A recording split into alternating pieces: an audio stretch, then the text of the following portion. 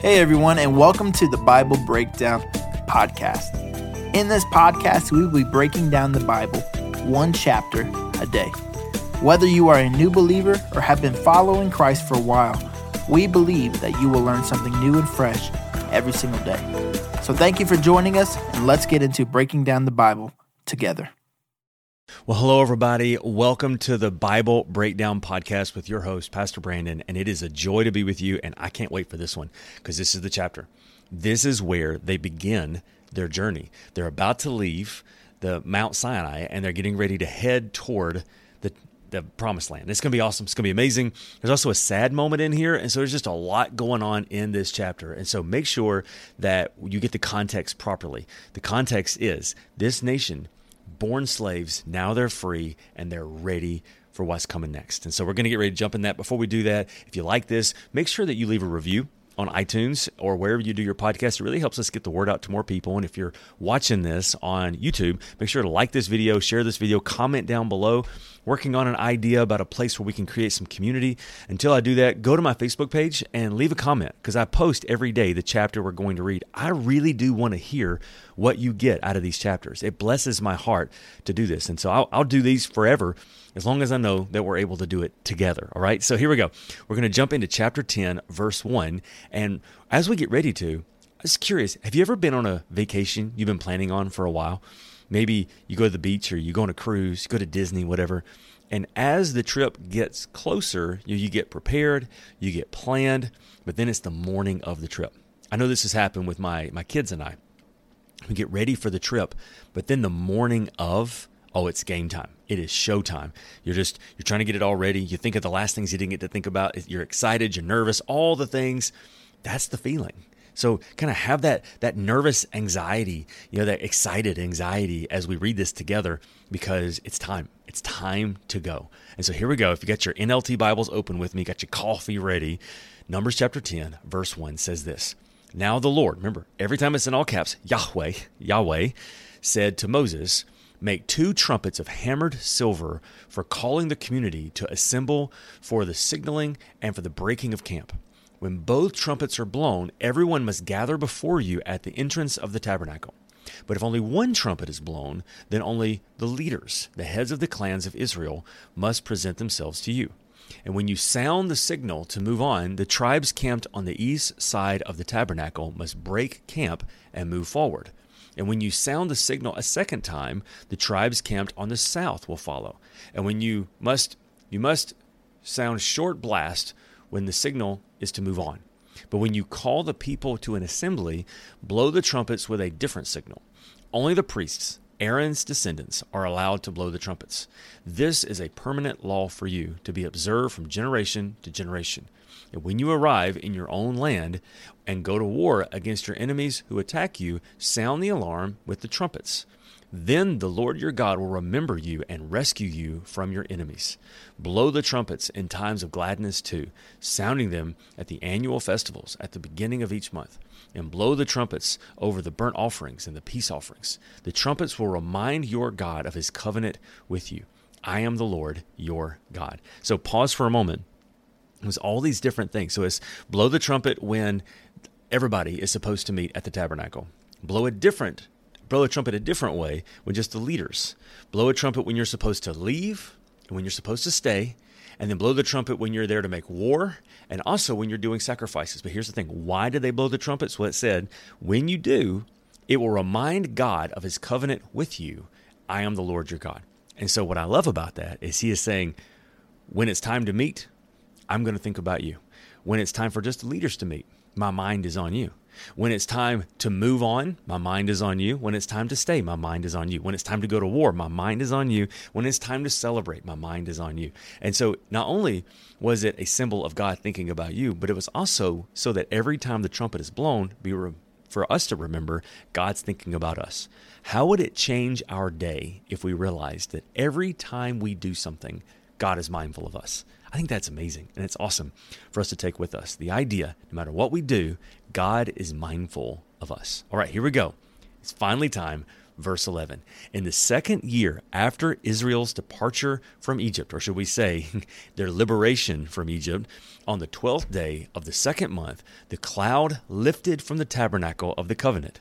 And so the Israelites set out from the wilderness of Sinai and traveled on from place to place until the cloud stopped in the wilderness of Paran. Now, remember, the cloud was the visible presence of God leading them, that holy GPS, leading them from place to place, possibly a place like with water and whatever could sustain them until they get to the promised land. Verse 13. When the people set out for the first time, following the instructions of the Lord that he had given through Moses, Judah's troops led the way. They marched behind their banner, and their leader was Nahashon, son of Abinadab. They were joined by the troops of the tribe of Issachar, led by Nathaniel, son of Zuar, and the troops of the tribe of Zebulun, led by Eliab, son of Helon. Now, once again, remember, that's from earlier chapters. God said, when you go in this order. And so now they're doing it. All the planning, it's happening. Then the tabernacle was taken down, and the Gershonites and the Merarites, divisions of the Levites, were next in line of the march, carrying the tabernacle with them. Reuben's troops went next, marching behind their banner. Their leader was Eleazar, the son of Shadur. They were joined by the troops by the tribe of Simeon, and led by Shemuel, the son of Zerushaddai, and the troops of the tribe of Gad, led by Elisaph, the son of Duel. Next came the Kohathite division of the Levites, carrying the sacred objects of the tabernacle. Before they arrived at the next camp, the tabernacle would already be set up at its new location. Ephraim's troops went next, marching behind their banner. Their leader was Elishama, the son of Amilahud. I messed that one up. They were joined by the troops of the tribe of Manasseh, led by Gamaliel, the son of Peduzah, and the troops of the tribe of Benjamin, led by Abidan, the son of Gideoni. Dan's troops went last, marching behind their banner and serving as the rear guard for all the tribal camps. Their leader was Ahazar, son of Ammishaddai.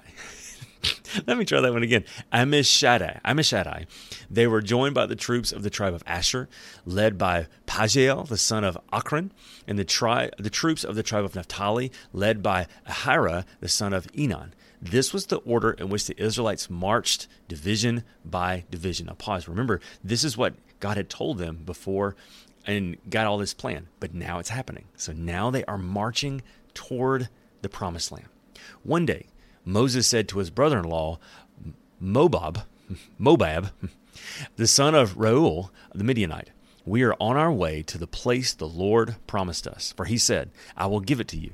Come with us, and we will treat you well, for the Lord has promised wonderful blessings for Israel." But Mobab replied, "No, I will not go. I must return to my own land and family." "Please don't leave us," Moses pleaded. "You know the places in the wilderness where we should set camp. Come and be our guide. If you do, we'll share with you all the blessings the Lord gives us."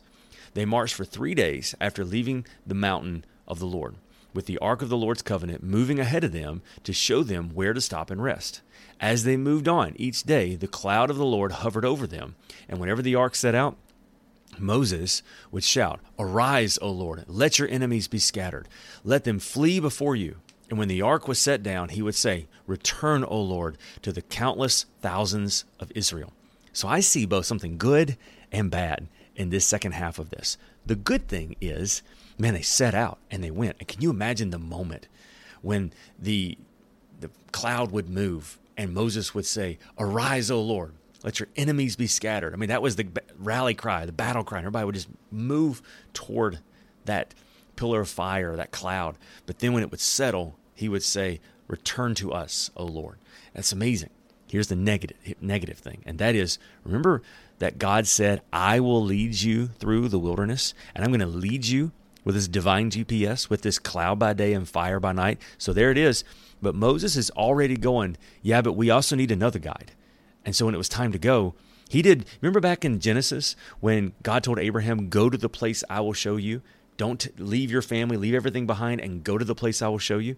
What did he do? He went to the place, but he took some of his family with him, and it caused problems. Moses is doing the exact same thing. God says, "You go. I'm taking you to the promised land. I personally am going to lead you." And Moses says, "That is great, God. We're going to follow you." hey, Mobab, do you mind leading us? No, that is not what you're supposed to do. You're supposed to follow the cloud, follow the fire. But isn't that like what we all do? God says, serve me, follow me. And we say, yes, sir. But I'm also going to go to culture. I'm going to go to other things, even well-meaning things for me to live my life by. Because God, I trust you, but I'm going to need some additional support. And it's not because we don't trust God. It's just sometimes we don't necessarily trust maybe the way God's going to do it. And so, God, I know that you know everything, but I don't know that you know everything. So I'm going to do it my own way. So what a wonderful lesson for us, that if God says he's going to lead us and God says he's going to guide us, sometimes the best thing we can do is to kind of burn the ships behind us. No turning back, no going anywhere else. I'm going to follow what you say. Thank you, God, for putting this in your word, that even someone with the faith of Moses and visibly seeing the cloud by day and the fire by night, they still say, hey, Mobab, you mind also leading us as well? And it would have been different if they said, hey, Mobab. I love that name, by the way. Oh, Mobab. That sounds like someone born in Alabama, where I'm from. Hey, Mo. Hey, Hobab. Hobab is his name. Hey, do you mind telling us about this land that we're going? Because God's not telling us, he's just taking us. So can you explain? That would have been different. And so there's nothing wrong with having fellow travelers and having fellow journeyers, say it that way, but to make sure we always are led by the Lord, not the opinions or even the experiences of others. They can inform our journey, but our journey is led by the Lord. So if I were to give this an overall title, it would be The Journey Begins.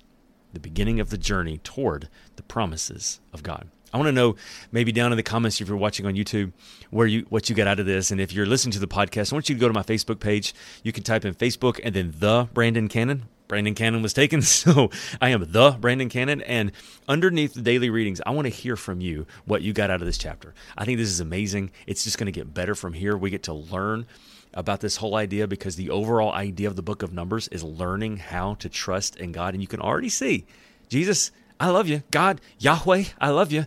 But if I could get some more informed people around me, I'd be better. And that's not necessarily a bad thing. It's just make sure that we're led by the Lord and everything. So let me pray for us, and then we're going to read our verse, and we'll be done for today. Father, thank you so much that, Lord, you have talked to us. And so now you have given us the chance to talk to you. And we say thank you that you know us and you lead us and you guide us. And thank you that there are people who have been further along the journey that can inform where we are. But Lord, we only look to you for knowing where to go. And I pray you will surround us with people who can help us to understand the season we're in. But let us always look to you to guide us the right way. In Jesus' name we pray. Amen. God's word says in Numbers chapter 6, may the Lord bless you and protect you. May the Lord smile on you and be gracious to you. May the Lord show you his favor and give you his peace. I love you. I'll see you next time for Numbers chapter 11.